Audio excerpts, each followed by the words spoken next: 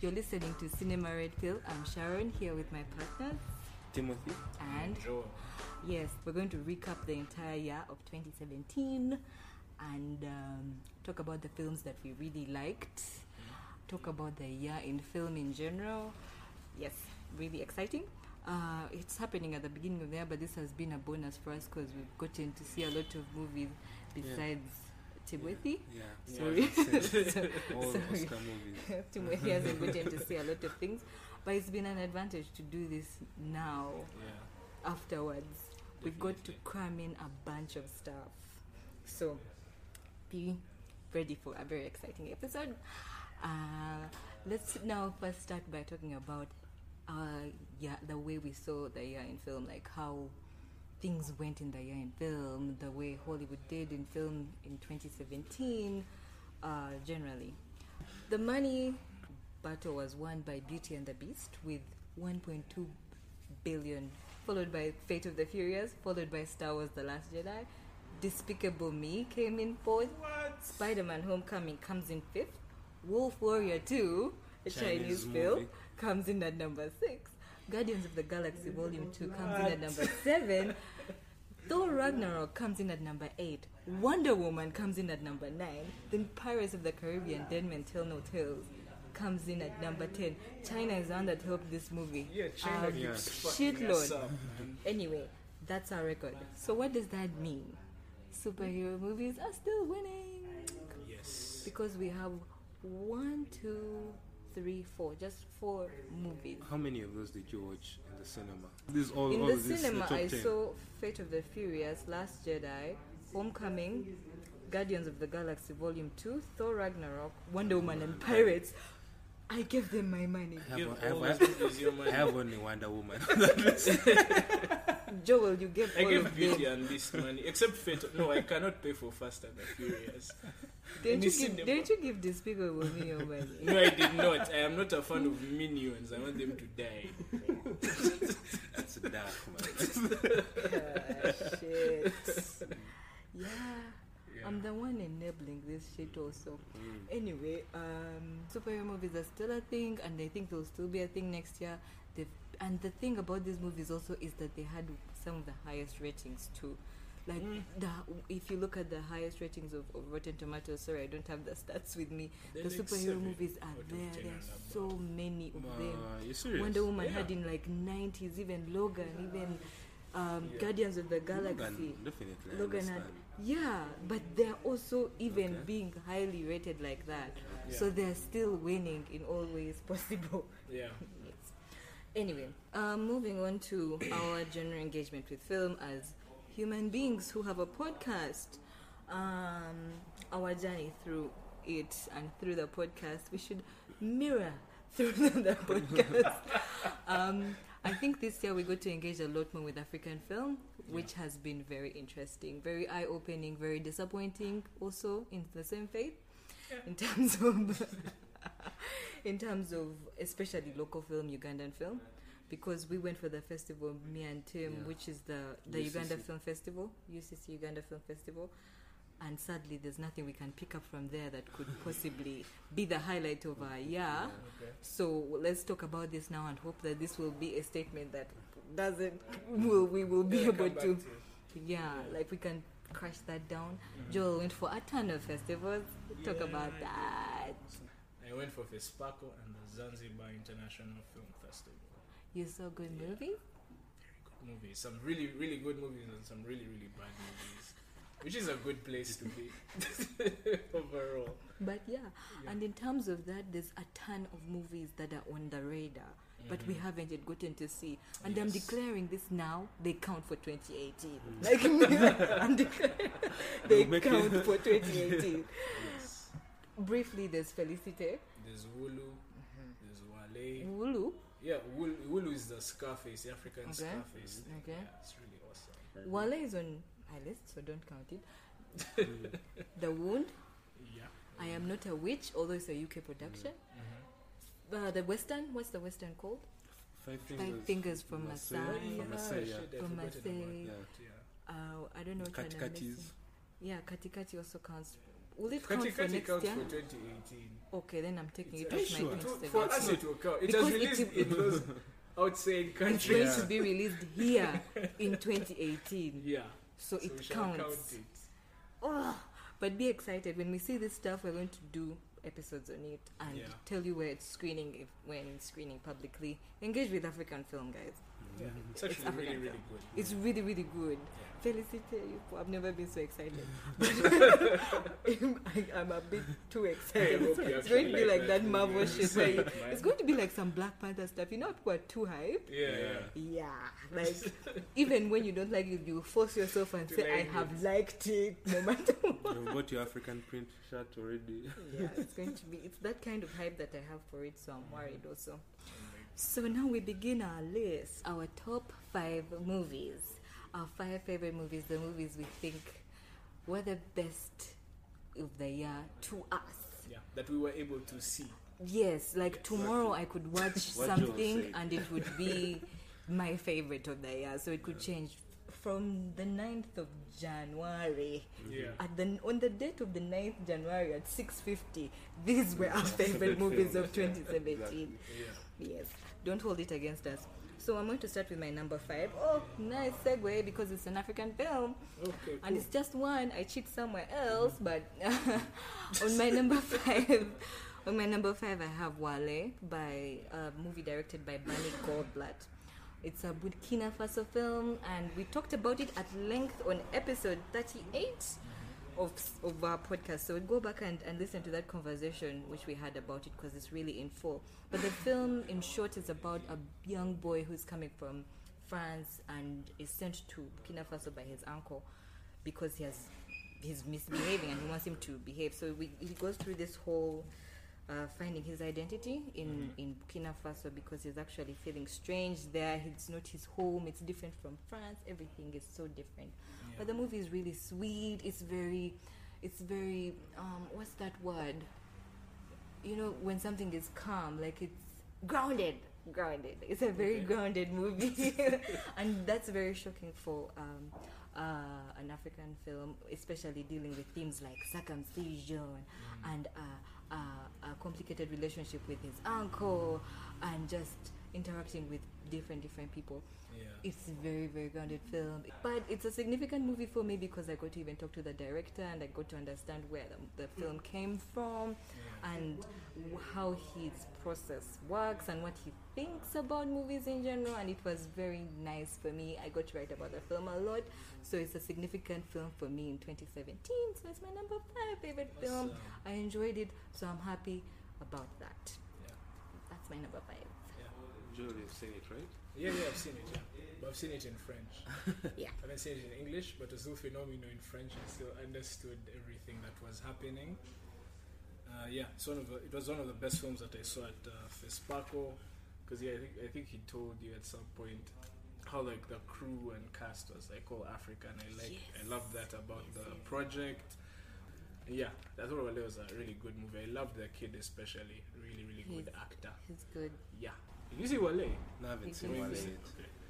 Cool. So go to my Your number 5. I can't wait. Yeah. He's surprising us. Am I? That's more pressure. So my number 5 is Detroit. Dun, dun, dun, dun. I knew that arrow was coming. Okay.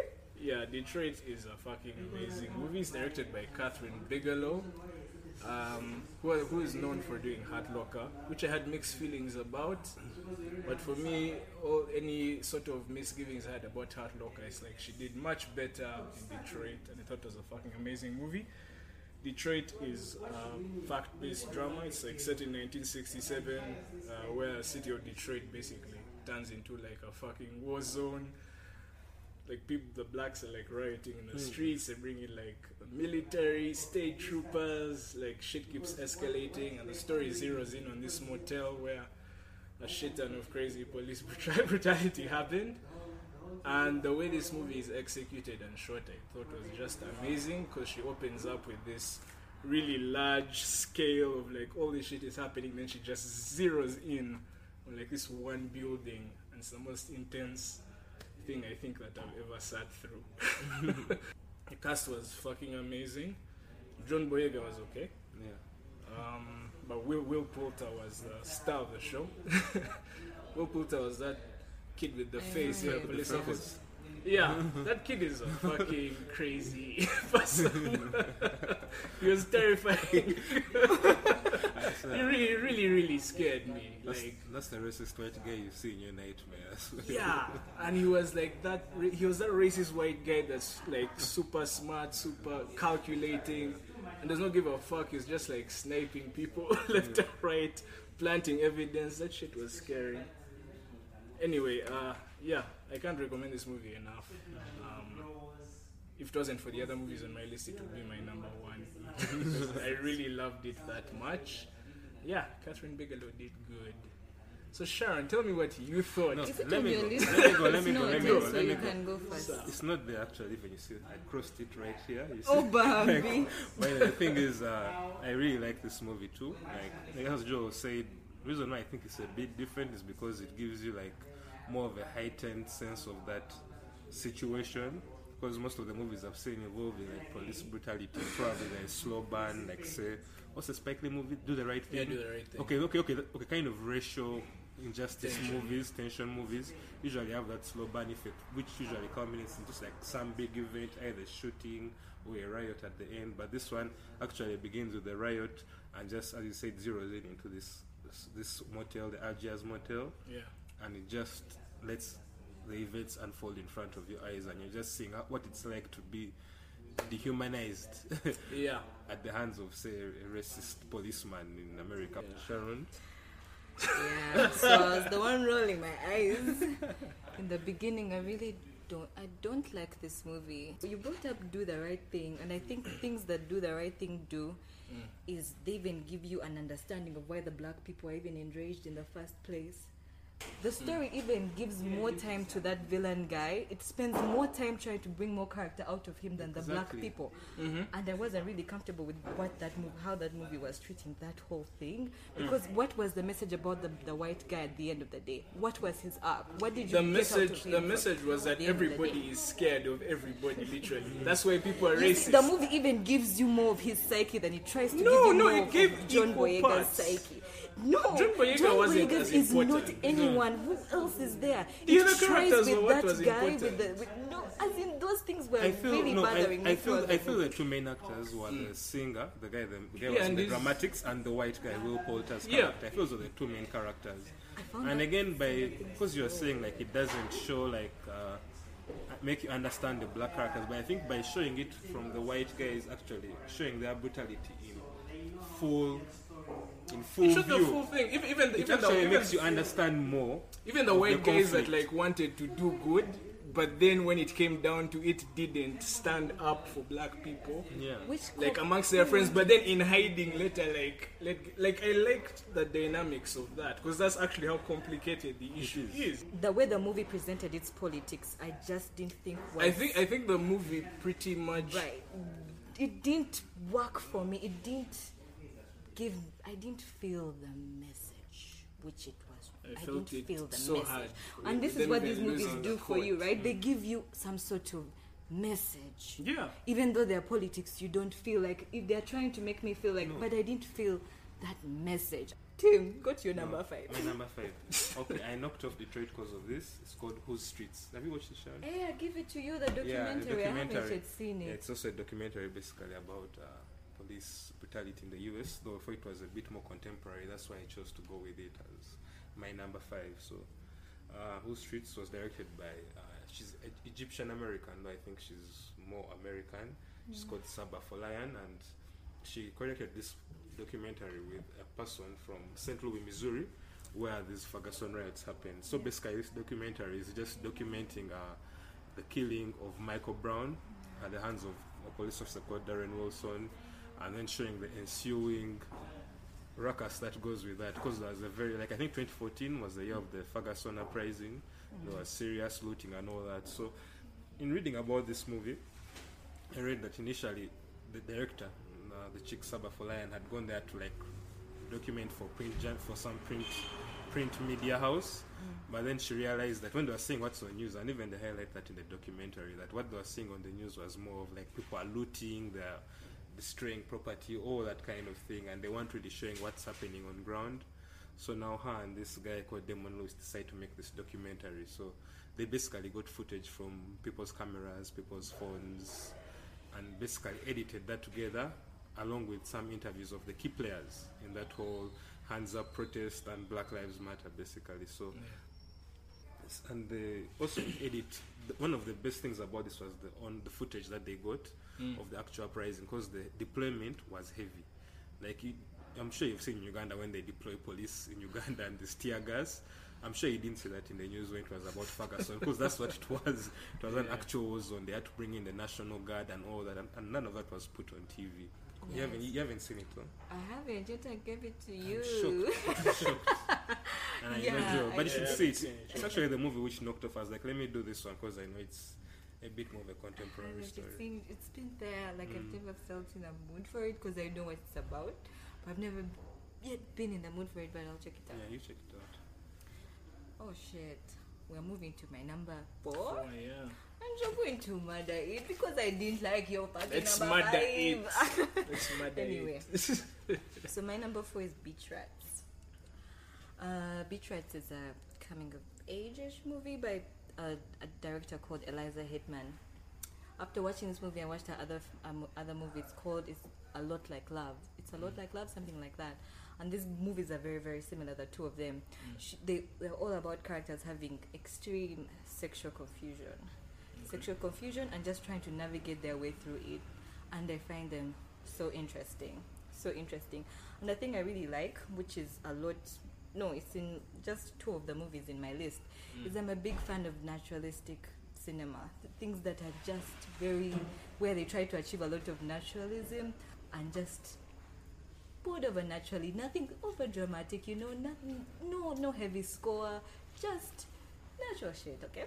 So I really like Beach Rats because the character in this, if the movie is about a young boy who's like on the beach, he has his friends who are all macho, and he has this sort of different life in the day and a different life in the nighttime. Because in the daytime he's just hanging out being stupid with his friends on the beach. At night he goes on the internet and finds guys online and has sex with them. So he's in this, he's gay, but he's not really closeted and he's not really out either. Was it Brooklyn because Boys? he knows something like that. BrooklynBoys.com. And there was a thing the character would keep saying that I really liked it. I felt like it was speaking a lot about the film, about his confusion. He was so confused. He keeps saying, I don't know what I want. You guys, I love this movie. Okay. I debated on removing it. You have watched a lot of good stuff. I debated, but I love this movie more than Ladybird. I really, really dug this movie. So he was always like, I don't know what I want. But he kind of does know, because he even particularly says, I like older guys because of such and such and such. Because they don't know anyone he knows, so he won't meet them. And then it happens that these two worlds, they begin to intertwine, and this character just goes through the utter so much confusion, and the movie actually ends with him still in confusion. I fucking like that movie so much. I really liked it. These boys are going to murder it. I really liked it. And I also need to point out that it's, oh shit, I didn't write her name. The DP is a very famous DP. She's Helen a famous Lovat, yes, she's a Helen French Lovat. DP. She's a French DP. She has worked with French New Wave directors and shit. And it Cool. shows. I hope you boys are at least appreciated the photography in was the film. nice. It was so nice. It would concentrate on different body parts, and I really, really dug that. It would really give the sense of these beach rats on the beach. I love the way she shot that boardwalk. My It was God, really the movie is shot beautifully. I dug this movie. good. Let me go. Okay, I thought it was a bit cliche, like it hit basically all the marks that probably an LGBT movie would hit. You have the dysfunctional family, and then his closeted nature, then his hyper-masculine friends, and all that. But I won't take away from the movie and say it's like a bad movie. I just think it's pretty the middle. I wouldn't say that there are a lot of things that I've seen that were incredibly different from other probably portrayals of such stories? I think I've sort of narrowed down on why I might not like this movie, because with Linklater, his characters also just sort of coast through. They're confused at the beginning and they're confused at the end. They don't really learn anything, just life is life, who gives a fuck, and the movie ends. But usually I think what gets me through those movies, the gimmick is like the dialogue is really interesting, the characters really super cool to like listen to and stuff. Here I didn't really have anything to really latch on to in that sense. This has even made more sense, and I think it's why you may not have liked my number one movie when we get to it. Okay. But in between of these characters being confused and then still at the end not being confused, in the middle you like the dialogue, which is much more interesting. Now I like it when it's extremely subtle and it's almost fly on the wall type stuff, where it's just someone oozing through life in a calm manner with nothing that fantastic going on. I really like that. Okay. I ease into movies like that easily. The only person who does it close to Linklater is Noah Baumbach. His character's dialogue is a lot more interesting. Yet they're also going through such cabs. Okay, who's next? But did you say Baumbach has better dialogue than Linklater? I didn't say better. I said it's similar. No, Bambi, you guys don't. Let's not go there. I said So be a it's whole other similar. argument. It's a whole other thing. She said who comes close. Please don't kill me. Jesus She Christ. checked her words very carefully. Okay, Joel, you're next. Yeah. Well, this list was hard to make, by the way, Sharon. Just kept like fucking me up. What else? What's next? Yeah, so my number 4 is Okja. This is interesting. Yes! I'm a sucker for like a boy and his Why dog am I stories. surprised? Why are you surprised Do you indeed? know I was unsure about what you'd react to? So was I. Okay. So Okja is directed by Bong Joon-ho. Yeah, who has done Snowpiercer. He's also done 2 other movies that I haven't yet watched. There's one called Mother, which I've heard like a lot about. Mother is amazing. I really want to see and Memories of Murder. I really want to see those 2. Yeah, so this is a story about like a young girl basically risks everything to save her pet pig. Oh, yeah. Yeah, I'm a sucker for that stuff. Big corporation wants to like chop it up into little pieces and eat it. So it was a horrible thing. I was like a kid again immediately. And I love how we going to keep. No, we can't call him Bong. Joon-ho. We can't call him Joon-ho. Just say Bong Joon-ho. Bong Joon-ho. This is full names whole time. Yeah, okay. I love the way Bong Joon-ho like his style of directing. I don't know if he has done a movie like this before, because it was almost Tim Burton-esque the way that it starts. Because you have Tilda Swinton, by the way, was just having a blast in her role. I loved watching her. Yeah, starts off with just an amazing scene. She's presenting this whole thing about like all these super pigs. Then it goes like super serene, calm in like South Korea.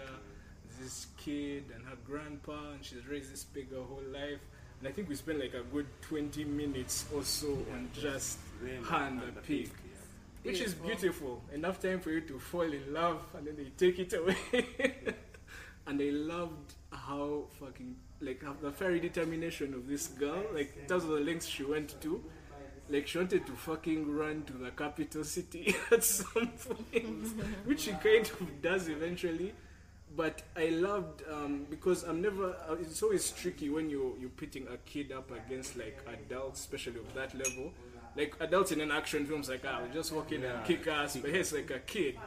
This kid is like running into glass doors and shattering them. She's like jumping off on fucking trucks. Those action sequences. Yeah, it was so intense.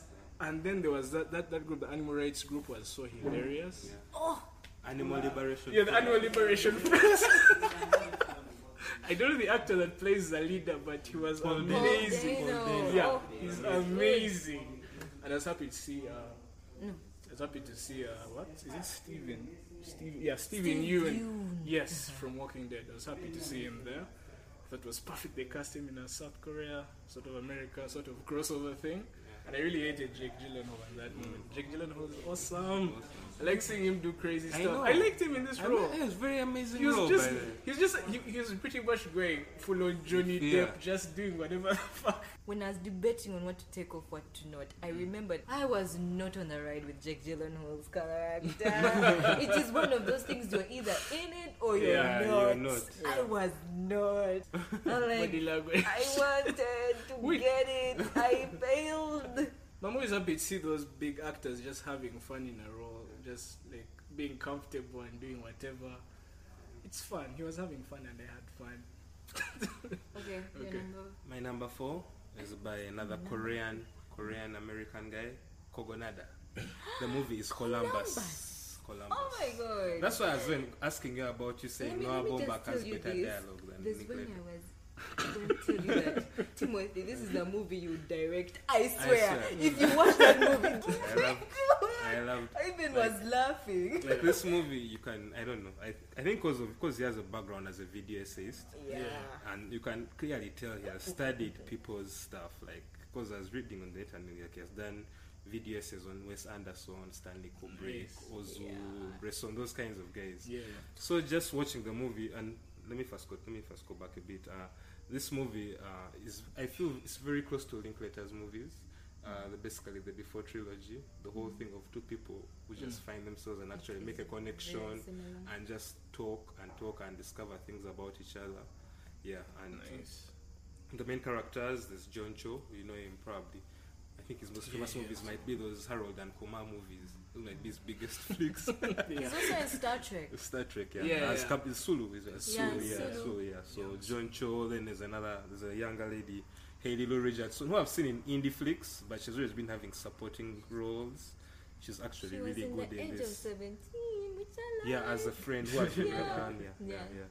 Yeah. So anyway, the story follows an older Korean American guy called Jin, who is in this town of Columbus, Ohio. They have gone. His father is in a coma, so he's basically stuck in the town. He has nothing to do. So he sees he meets. They're actually meeting over a cigarette, right? He meets other chick who's like a tour guide, and she's like a Columbus native, and she knows so much about the architecture of Columbus. That's basically what she goes around showing people. Okay. And they basically strike like this friendship, and the girl also admires this guy's dad, who is already in the coma. Yeah, and they kind of hit it off, and they keep meeting and having these small conversations about architecture, their lives. Yeah, about the director himself, as Sharon was saying, the way I could tell from the very first frame how symmetrical The everything first is. shot of the movie. Just you the way know. everything is composed, Yeah. everything is staged, the way the colors. Like I'm like, this guy is just. Jesus It Christ. was too meticulous. Yeah. Like you can't miss it. You know, there's when you see stuff afterwards and you're like, oh, I didn't know someone was trying to do this with color, but Okay. this was so. Calls attention. Yeah, to it. probably you might say it's on the nose, but it actually works for like even the city itself, like Columbus, with all this great architecture, and they're trying to show like this small town, everything is in place. So definitely, Columbus Yeah. was my number 4. Sounds fantastic. I love That man's shots are so calculated. Exactly, like He it's frames something. things in a picture with the architecture. So now on to my number 3. My number 3 is a tie between two movies which I'm going to classify as both horrors, although it's debatable to call them horrors. And one is Get Out by Jordan Peele. The other is Raw by Julia Ducournau, something like that. She's a French film director. So, Get Out is Get Out. I swear, I don't think I'm talking. I don't think anyone has not heard about Get Out or probably watched Get Out, but Get Out is Get Out, and Get Out is one of the best movies of the year. Few things can be said about Get Out, more than we said in episode 35 of Cinema Red Pill. If you want a lot more in-depth discussion, please go back to that Back to that episode. We talk about, we dissect Get Out, and then we talk about Split also by Shyamalan. M. Night Shyamalan. Very good films, but I really love Get Out. It's a clever film. It's a clever film. I don't even want to talk much about it because we've talked there's so little praise that can be said anymore about Get Out. So I'll talk a bit more about Raw. Raw is a coming of age drama which is about a female girl, a girl who goes to college to a veterinarian school. she's a vegetarian herself. Her whole family is vegetarian, and she gets into the school where her sister actually is also. Mm-hmm. So when she's in this school, they have this whole tradition where the student has to eat like rabbit what was it, like rabbit kidney, and once she eats the rabbit kidney, she gets a taste for human meat, so she becomes a cannibal. You're like, so she gets a taste for meat. Said cryptically. Okay, she first gets a taste for normal meat, then she gets a taste for human meat. But anyway, it's this whole story of getting into cannibalism, which is intertwined with the coming of age story, because it's also a huge drop of sexual exploration and awakening of some sorts. I really dug this movie because of how it would shock me. It would keep shocking me. I like how it used a lot of body horror, because there's many scenes where she has like a skin disease, and then she has the scabs, and then of course there's the eating of the skin, and then there's actually the most disgusting scenes, which is with hair. It has something to do with hair. I don't want to say what they do with the hair, but there's a scene with hair. That body horror was really, really fascinating to me, but just the mix of the two things. I could not believe I was watching a movie about cannibalism that was also mixing it with sexual awakening. You guys, I love the dynamic with her sister and her family. I liked what they had even with her roommate, who was a contrast of who she was sexually, and he just didn't give a fuck. He was so different from her, and then he's a gay guy, but then they have sex and it makes sense, you know. This movie is weird. I must warn Joel, you guys are the first to be okay with it. I think we're weird together, because other people were not amused by my jokes. So just about the movie. They really didn't like the movie at all. Nick did not like it. Yeah. He texted me, your movie, it even disturbed me for, like, he really hated it. He really hated it. That's a good movie. Yeah. The movie actually disturbs He really hated this. Is like, that was too much for me. My sister was annoyed with me. Even she's like, she even first gave a break for the movie that I give her. So if this sounds like something you would engage with, please go for it. If it sounds too weird, don't. Don't, because it's weird as fuck. I was watching and I was just like, my God. Yeah. This babe's brain is dark. I really wanted to put it on the list, but it couldn't Make it. Yeah, but I knew you'd put it on, so we'd get to talk about it. But yeah, this is the most sexy cannibal movie I've ever seen. That's okay. Yeah, because it's just oozing. Like, sex is like literally in every fucking scene, and especially love, like those underground nightclub scenes where like the most fucked up shit for me happens in that nightclub. Sort of really fucked up.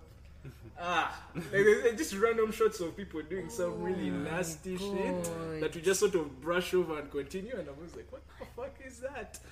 Sort of I think this is the only film this year which I've clapped for in the middle and the end. I love it that much because it was just beautifully executed, like it's just so on the symbolic level and just the primal level, whereas just in everything was executed perfectly. I love this movie. It would be. It's amazing. I even want to make it my number one. You're so big. Amazing. So it's you next. Yeah. Oh yeah, my number 3 is Logan. How far it has fallen. Poor Logan. Yes, my idea was the only one who was going to put it on any list now. So Logan is the third entry into the Wolverine trilogy. It's James Mangold's second Wolverine film. I looked into his other films that don't really, not Walk really. the Line is nice. I'll try and watch it again. But I'd say this is the first one of his then that I've watched and like really stuck through. The Wolverine I watched because I had to, but it had its issues. But this I feel like he finally peaked and made something that was like super super artfully done, and like really good. Elevated the superhero genre I think to something new. Basically, this story is set in a post-apocalypse. Logan is taking care of Professor X. New Mutant pops up, and then they sort of get back into the game to save her. It's a Western, which it already won me over with that. And yeah, Wolverine is dealing with age, he's dealing with loss. There's like all this big theme of family. You have Daphne Keane, who's like a big fucking standout in the film. Who I wanted to be nominated for something somewhere, but doesn't quite look like that's happening. Yeah. But yeah, everyone's fucking great in this movie. I didn't expect this movie to be as good as it was, and almost felt too good for the genre that it was in and the films that were behind it. But I'm glad he wrapped it up in a way that no one could fuck with what he had created in that world. And yeah, it was a fucking amazing movie. I think, I don't know, episode whatever the fuck, if you want more. Oh, yeah, whatever. But we did only for myself. Yeah, we did a Logan episode. We did a Logan episode. Just scroll Look up. through, we talk about it at length. Yes, at full length. Yeah, that's my number it. 3. Yeah. Is it still on your list? No, I actually removed Logan from my list Yeah. because I knew Joel would do it Exactly. justice. But if I wasn't a bit pretentious, it would have actually been number 1 because I think it's probably one of the best like superhero movies like on any level. Like you talk about Dark Knight, I think Logan is way up there. It's definitely a top 5 movie. Yeah. This year, irrespective of Oscars, I think it should be top 5. Yeah. Top 5? Yes. So I go next. Yeah, it's you next. My third is Okja, which Joel has already mentioned. He has already mentioned everything good about it, I think. The only thing I maybe read was one of the writers, was it Bong Joon-ho alone? He wrote it with some other, he's a journalist actually. He writes, he makes movies. He has written 2 movies. The Men Who Stare at Goats, I think that was directed by George Clooney, starring George Clooney. Then Frank. Oh my god, I like He wrote Frank. Frank also. So, John Ronson. I think the most interesting thing for me in this movie was how the idea seemed so good on paper, like how she was trying to say that we shall cure human hunger, all that stuff, food security basically. Exactly. But then you don't know what's happening in the... You don't know if your food security is actually affecting some other kind of species or something. The thing is that objectively, it's still good on paper. Yes, on paper, yeah. It makes sense, like, on that logical... Yeah. A more colorful way, I would say, with the performances of Jake Gyllenhaal, as you pointed out. Tilda Swinton. Yeah. She doesn't like Jake Not Gyllenhaal. a fan. It was one of those movies that I really loved this year. I enjoyed them. Paul Dano, amazing. Yeah. All the other characters. So we're on to number 2. Yeah. My number 2 is The Shape of Water. The Shape of Water. The Shape of Water. The Shape of Water, which I watched last night, you guys. Oh. Shape of Water, directed by Guillermo del Toro, one of the 3 amigos. You guys, this movie is a fairy tale that we deserve. Oh my god. So Shape of Water is about a mute girl who is working for like a corporation, a government corporation. She's the cleaning lady, and that corporation is headed by Michael Shannon. So Michael Shannon brings in the fish man, the amphibian man. He brings him in, and then she forms a bond with him. This movie sets up things so. Timothy, you better like this movie. You better like it. I need a fellow person to geek out on this shit on. Because that movie is fantastic. That fishman is beautiful. You people, I just want to keep looking at that fishman. There's definitely CGI in that man, but you could not see the CGI, you guys. That amphibian man is amazing to look at. And then they form a bond with the mute lady. So the 2 main characters of the movie do not speak, you guys. And it is magical. So some person would like God. the BoJack underwater episode. Let me just say that. Put that out there. Screw you, Joe. Screw you, Joe. You know how in King Kong they insinuate things. This movie goes there. You have no idea. You know, I was It like, goes all the way. what is happening? It is the best. It is a great adult fantasy movie. You know, it's like getting Sleeping Beauty and making it for grown-ups. You guys. Very, very. Guillermo del Toro. And What's he's this the movie's only rating, by person. the way? Because I've never it's known not Del Toro R, to do it like can't really be. adult content. Like his stuff is a bit. It has to be an R. It has to be. It really goes places. Inside of 5 minutes, it's a hard R. So That thing killed me. Inside of 5 minutes, there's like ferocious masturbation. The chickens. what was hilarious for me is that I was just thinking about it. It was ferocious. Like the chick is going hard at that shit. Every day, every morning before she goes to Morning. And then there were certain things that were actually, I hope I can notice them so much more on second watching, because even my number one movie, I barely noticed those things, but on second watching they were blatant in my face. Yeah. But there were some shots that were amazing, especially they had this thing they were doing, moving from one story of a building to the bottom of the building. Yeah. Whoa, wasn't that That's magical? true, yeah, it's just in the background. you barely And this notice it. scene has this movie has a Jake Gyllenhaal. It has a thing it does that you're either in it or you're not. You know what I'm talking about. And I was in it. Hey, you guys. Can't wait. Please to see. like this movie. I can't wait to see. Joel, what did you think of the movie? I really liked this movie. I don't know what you feel, but you're at some other level. But I actually really loved the movie. Not as much as you, but I really loved For the the movie. amphibian man. Yes. The film Beyond Man was okay to me. You guys listen. What I loved more personally was just visually the world that Guillermo created. I just like that first scene with like the floating furniture. Like that just opening shot. Oh, that was nice. I was really in love. Just the track through the corridor and everything. The way he directs everything, the sets. I like the black and white TVs. It had a very old world feel to it, and it's like set in the 60s. I fucking loved that era. And yeah, luckily I went into this without knowing who was cast in it or whatever, so I was so happy when Michael Shannon showed up as the villain. Oh, really? Yeah, because I've missed him so much. I've been a fan of his since like Boardwalk Empire. It's like he sort of entered movies and sort of went downhill. So I'm so happy to see him doing his thing. I dug the mute character. Oh, she is That was very great. Sally Hawkins. Yes. So anyways, yeah, it's a brilliant fucking movie. Everybody should see it. Yeah, Okay. Cool. This is dope. Who's next? Joel. Yeah. My number 2 shocked me. It's Call Me By Your Name. Who knew that I would not be the only one with a little gay romance? Yeah, but like done For right. once, Yeah, for once. Oh god. Yeah, this was done by Luca what? Something. Luca Guadagnino. He's Guadagnino. an Yeah, Italian. he's Italian. Yeah, I'm just gonna call him Luca. Yeah. This movie was artfully done. This is a summer love movie. Probably the best I've ever seen in my life.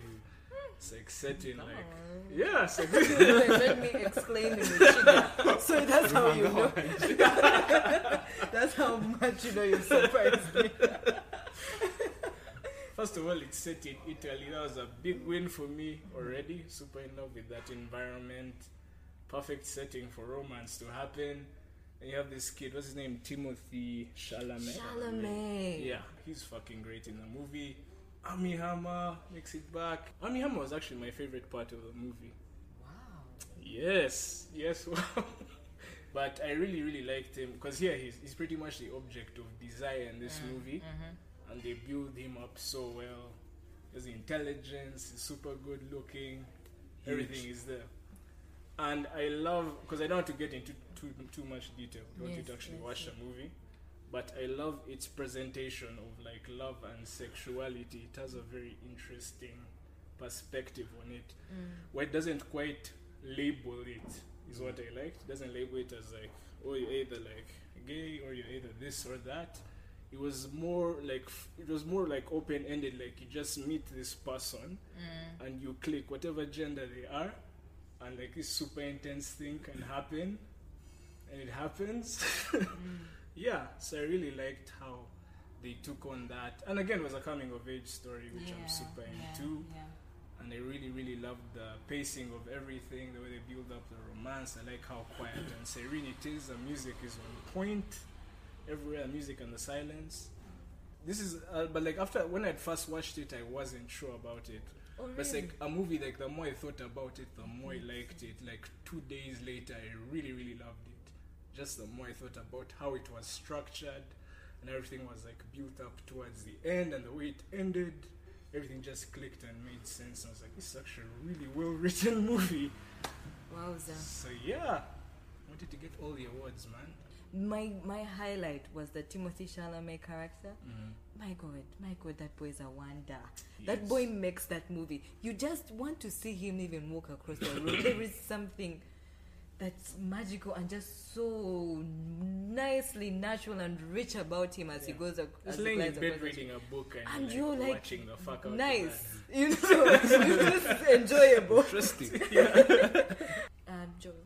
Timothy. Okay. A movie which will probably make it to your worst list. Mother. Aronofsky's Mother Hello. makes my number 2. Yeah.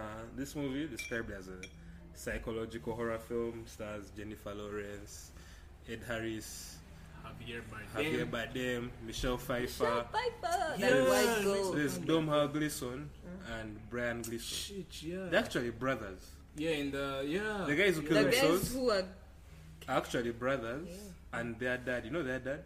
Brendan Gleeson. I knew that. I knew today. Brendan and I realized that Domhnall, today. but not I didn't know that those are his kids.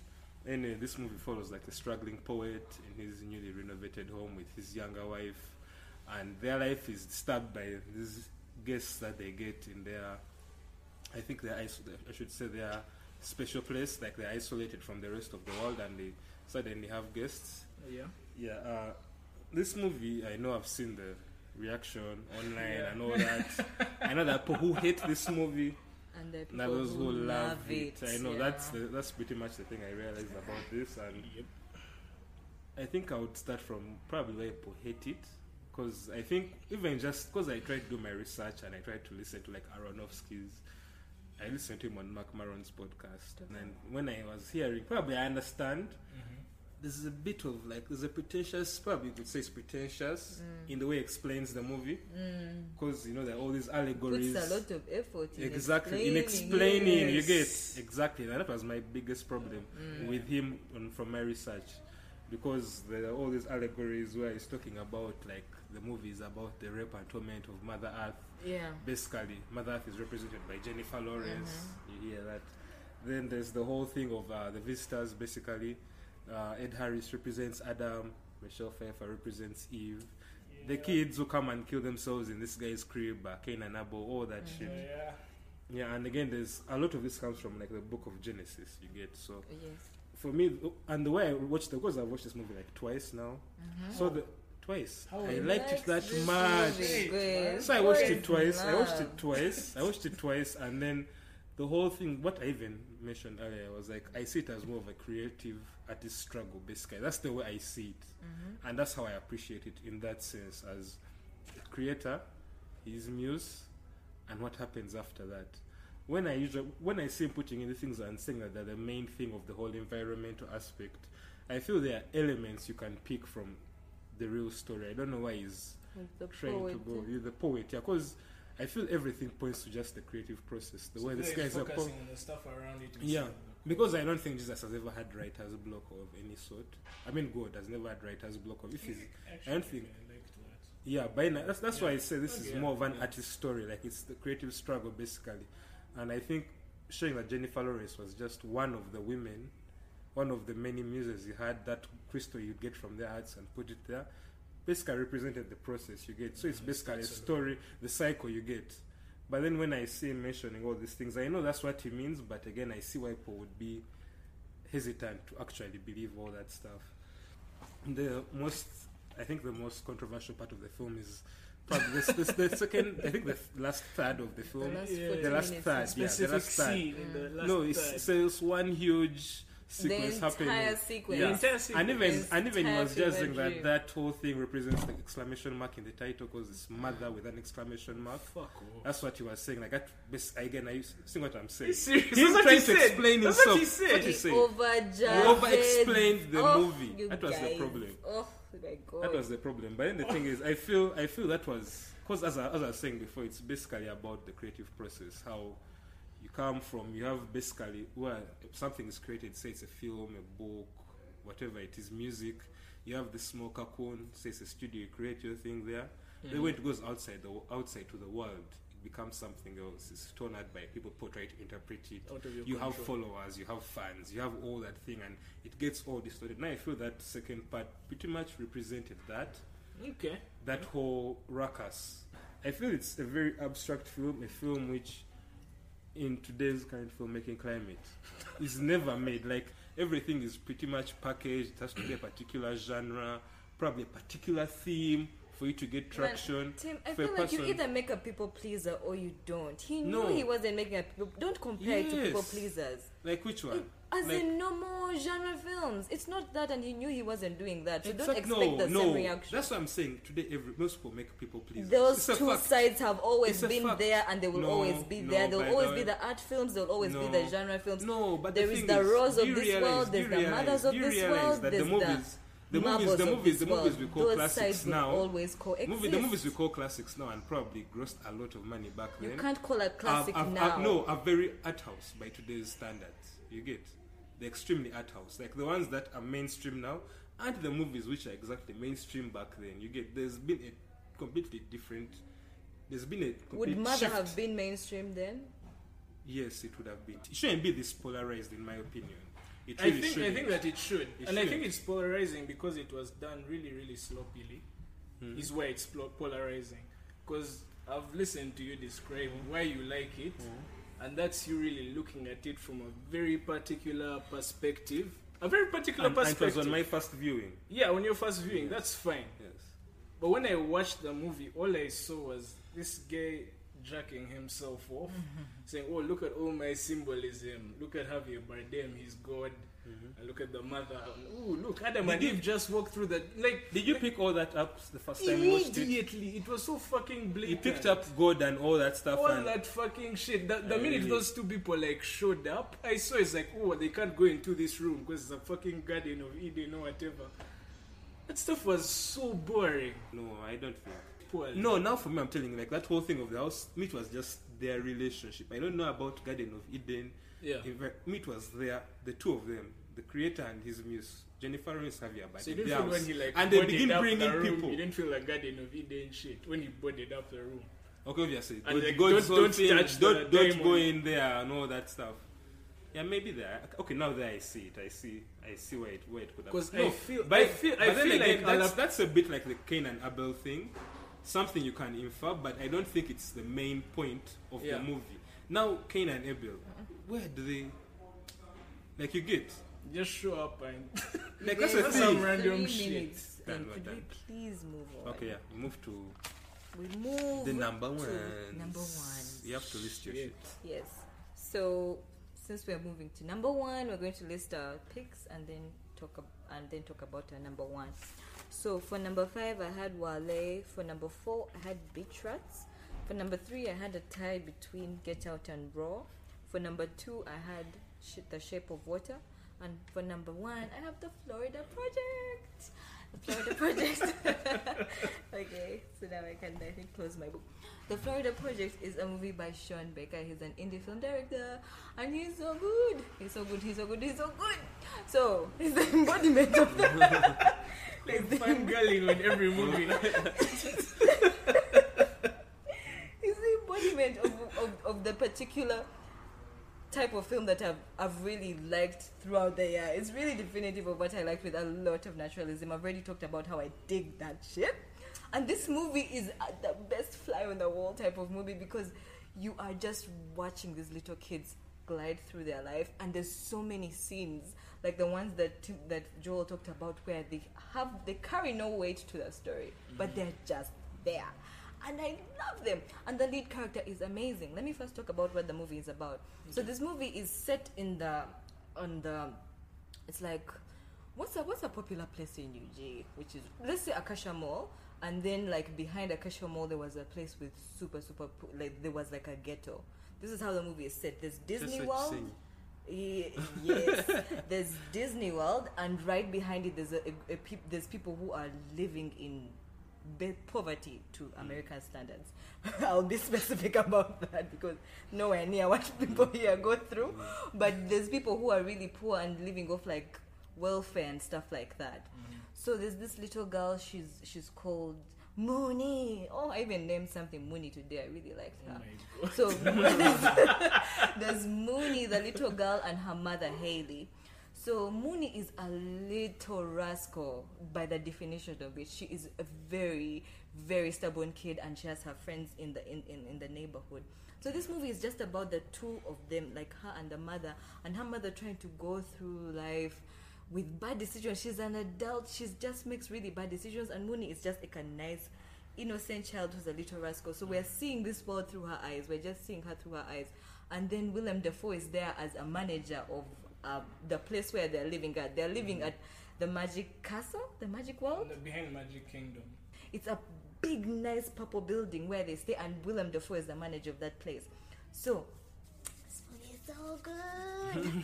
So, we just glide through Brooklyn Princess. She's called Brooklyn Princess real life. We glide through experiencing her life as she meets new people. The movie starts. I love that way the movie starts.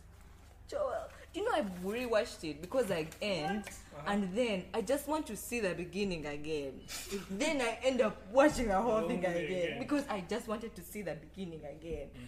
I really dig that film. That girl is amazing. She is so good.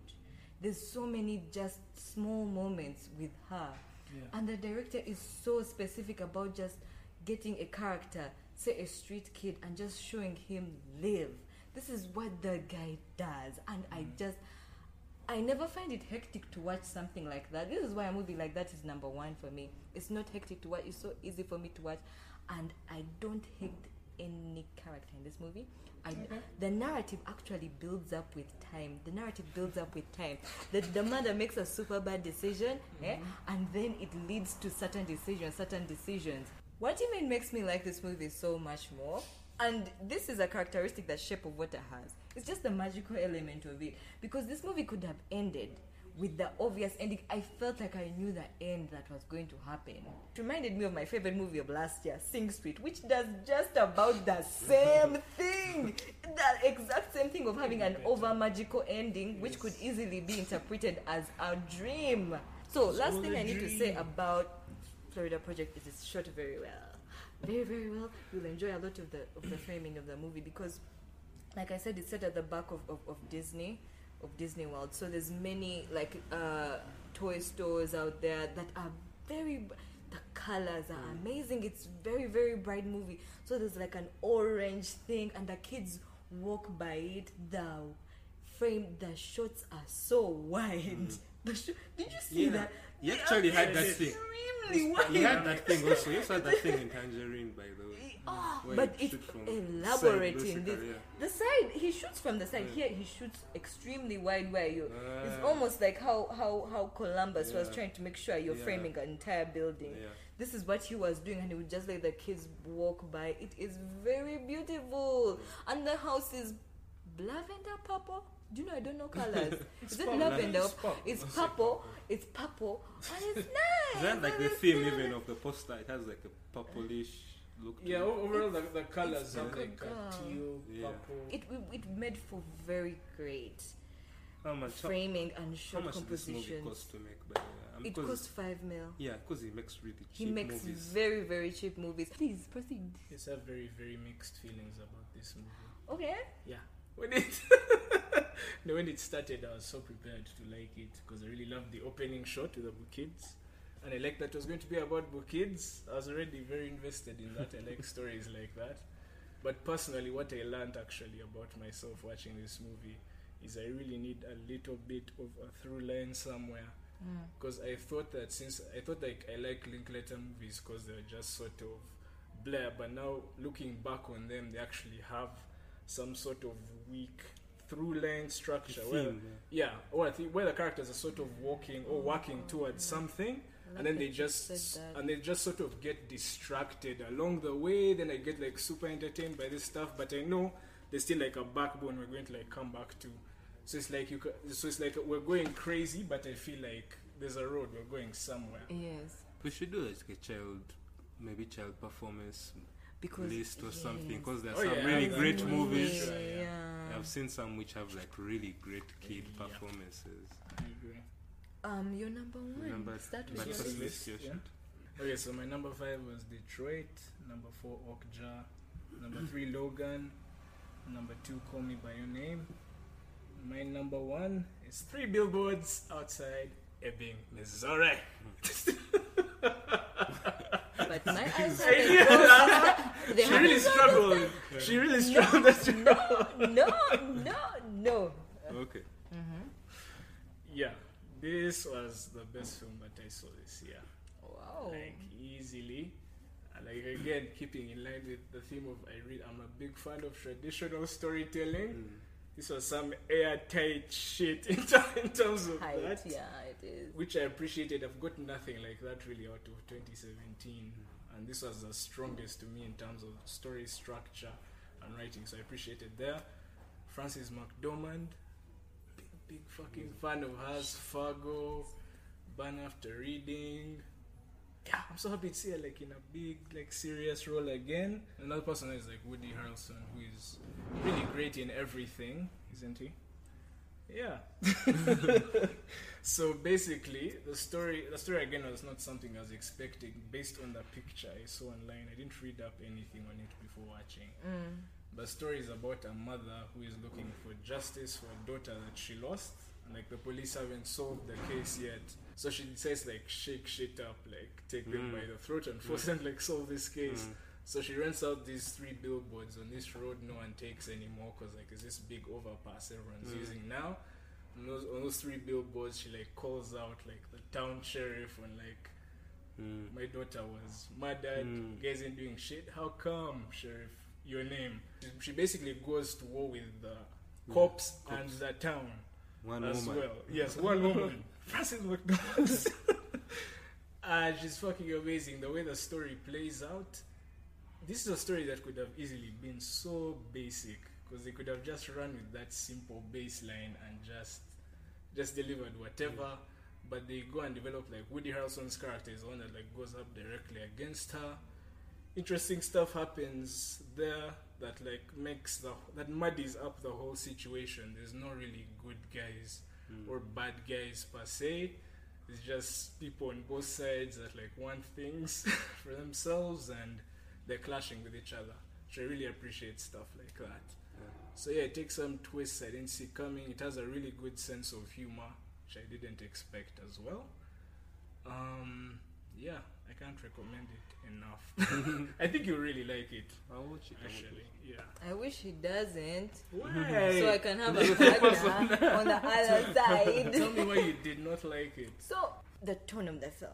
Like you said, it was humorous for you. Yeah, it was. I did not laugh once. Really? And what killed me is I felt like they were trying to make me laugh, at the same time trying to make me take the events that were going on seriously. It's Exactly. like Detroit trying to It's dark be super humor. funny. And I feel like people like the Coen brothers achieve that dark humor. This is a very Only Coen and Brothers. like a it Coen And is this very- felt like a Very Coen much. brothers Very fail much, yeah. 101. This is exactly what I felt. A Coen brothers painful fail. Fun fact, Frances McDormand is married to Joel Coen, Joel Coen. which I found out today. You did. I didn't know. But it actually, there's no more to say than that. This felt like a Coen brothers fail. That's all. I really liked every character. No, but speaking of you and Mission, did the guy win best screenplay or some shit? They won. He They, won they Best collected Picture. a bunch Best of Picture. Golden Globes. At Golden didn't they? Globes. He didn't Okay, win best it screenplay or has something. best drama only, no best pictures. So it's basically a front runner now for It's Oscars. full on front It's runner. the one. I fucking Yeah. hate it. I'm But so happy I for don't, I'm not, like, enjoy it if you enjoy, but I really fucking hate it. Okay, so You're doing- number one. Okay. My number 5 was Whose Streets. My number 4 was Columbus. My number 3 was Okja. Number 2, Mother. My number 1 is Get Out. Hasn't changed from the last time. And Get Out, it's you who did you already? Yeah, you it already was dropped my it, yeah. number. Yeah. Jordan Peele did a great job. Jordan Peele from Key and Peele did a great job. The movie stars Daniel Kaluuya. He's British. He's a British-born Ugandan. We shall tie on that guy until he allows. He's Ugandan. Don't even add the He's- British. He was word. born in Uganda. No, and went there. But we he's just British, we though. just He's say British. he's He's Ugandan. British, man. Okay. Yeah. But Produced. it's like people who have their parents who work in the UN here and Still they were born here. identify Are they as- Ugandan? No, they always identify as. So what does It he depends on identify them. as? Because his parents were born here. he Everything. identifies as British Ugandan, I think is what he So keeps let's saying. call him that. I was He's born British. there. I identify as Ugandan fully. I'm supposed to be British born Ugandan. Sometimes You know this you can guy, push that I can shit. push, but nada. So collect your passport. Passport is Ugandan. Full. And so this movie basically follows Chris, who's an African American who goes with his girlfriend, who's a Caucasian, to her white liberal parents' home for the weekend, and then over that period of time, he sort of understands that their facades aren't really what they are. They harbor deeper, darker motives. So yeah, I'm seeing that the movie has been described as a satire of white liberals. The movie basically points out how these people who try to align themselves with like the black experience and what it means to live through the black experience in America, basically. Basically fetishize fetishize the it. They don't really black understand it. This film is something they can just appropriate and use as their own. So Yeah. sexy. The best thing about this movie, basically, because we've already spoken about it, we've done an episode and all that, was just the way Jordan Peele is able to combine something that's social and very competent genre filmmaking. You have like the whole race relations and all that, then you have a horror movie in one, and for that to be actually packaged together, it actually goes on, because it was made for 4.5 million, it goes on to make $250 million almost, was something that's good. And I hope, because me, that's my actual hope. I wish more films were like this. They can be entertaining, but again with like a deeper layer to them. A deeper layer talks about the times we're in and all that. So that's why Get Out is my favorite film of 2017.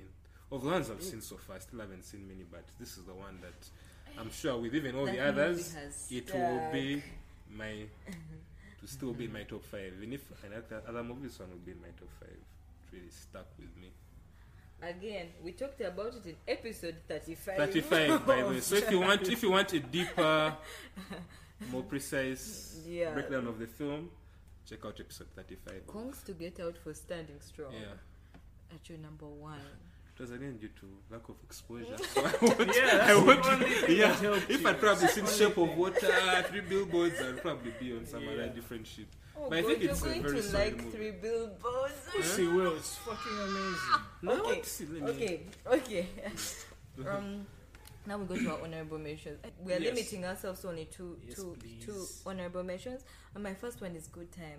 Good Time, directed by the Safdie brothers, starring Robert Pattinson, running through New York in one day. It's a hyper movie about him. First starting a robbery and then running through trying to escape it all. One of the Safdie brothers plays the Ben Safdie. Ben Safdie Yes. plays Robert So I Pattinson's love this brother. movie.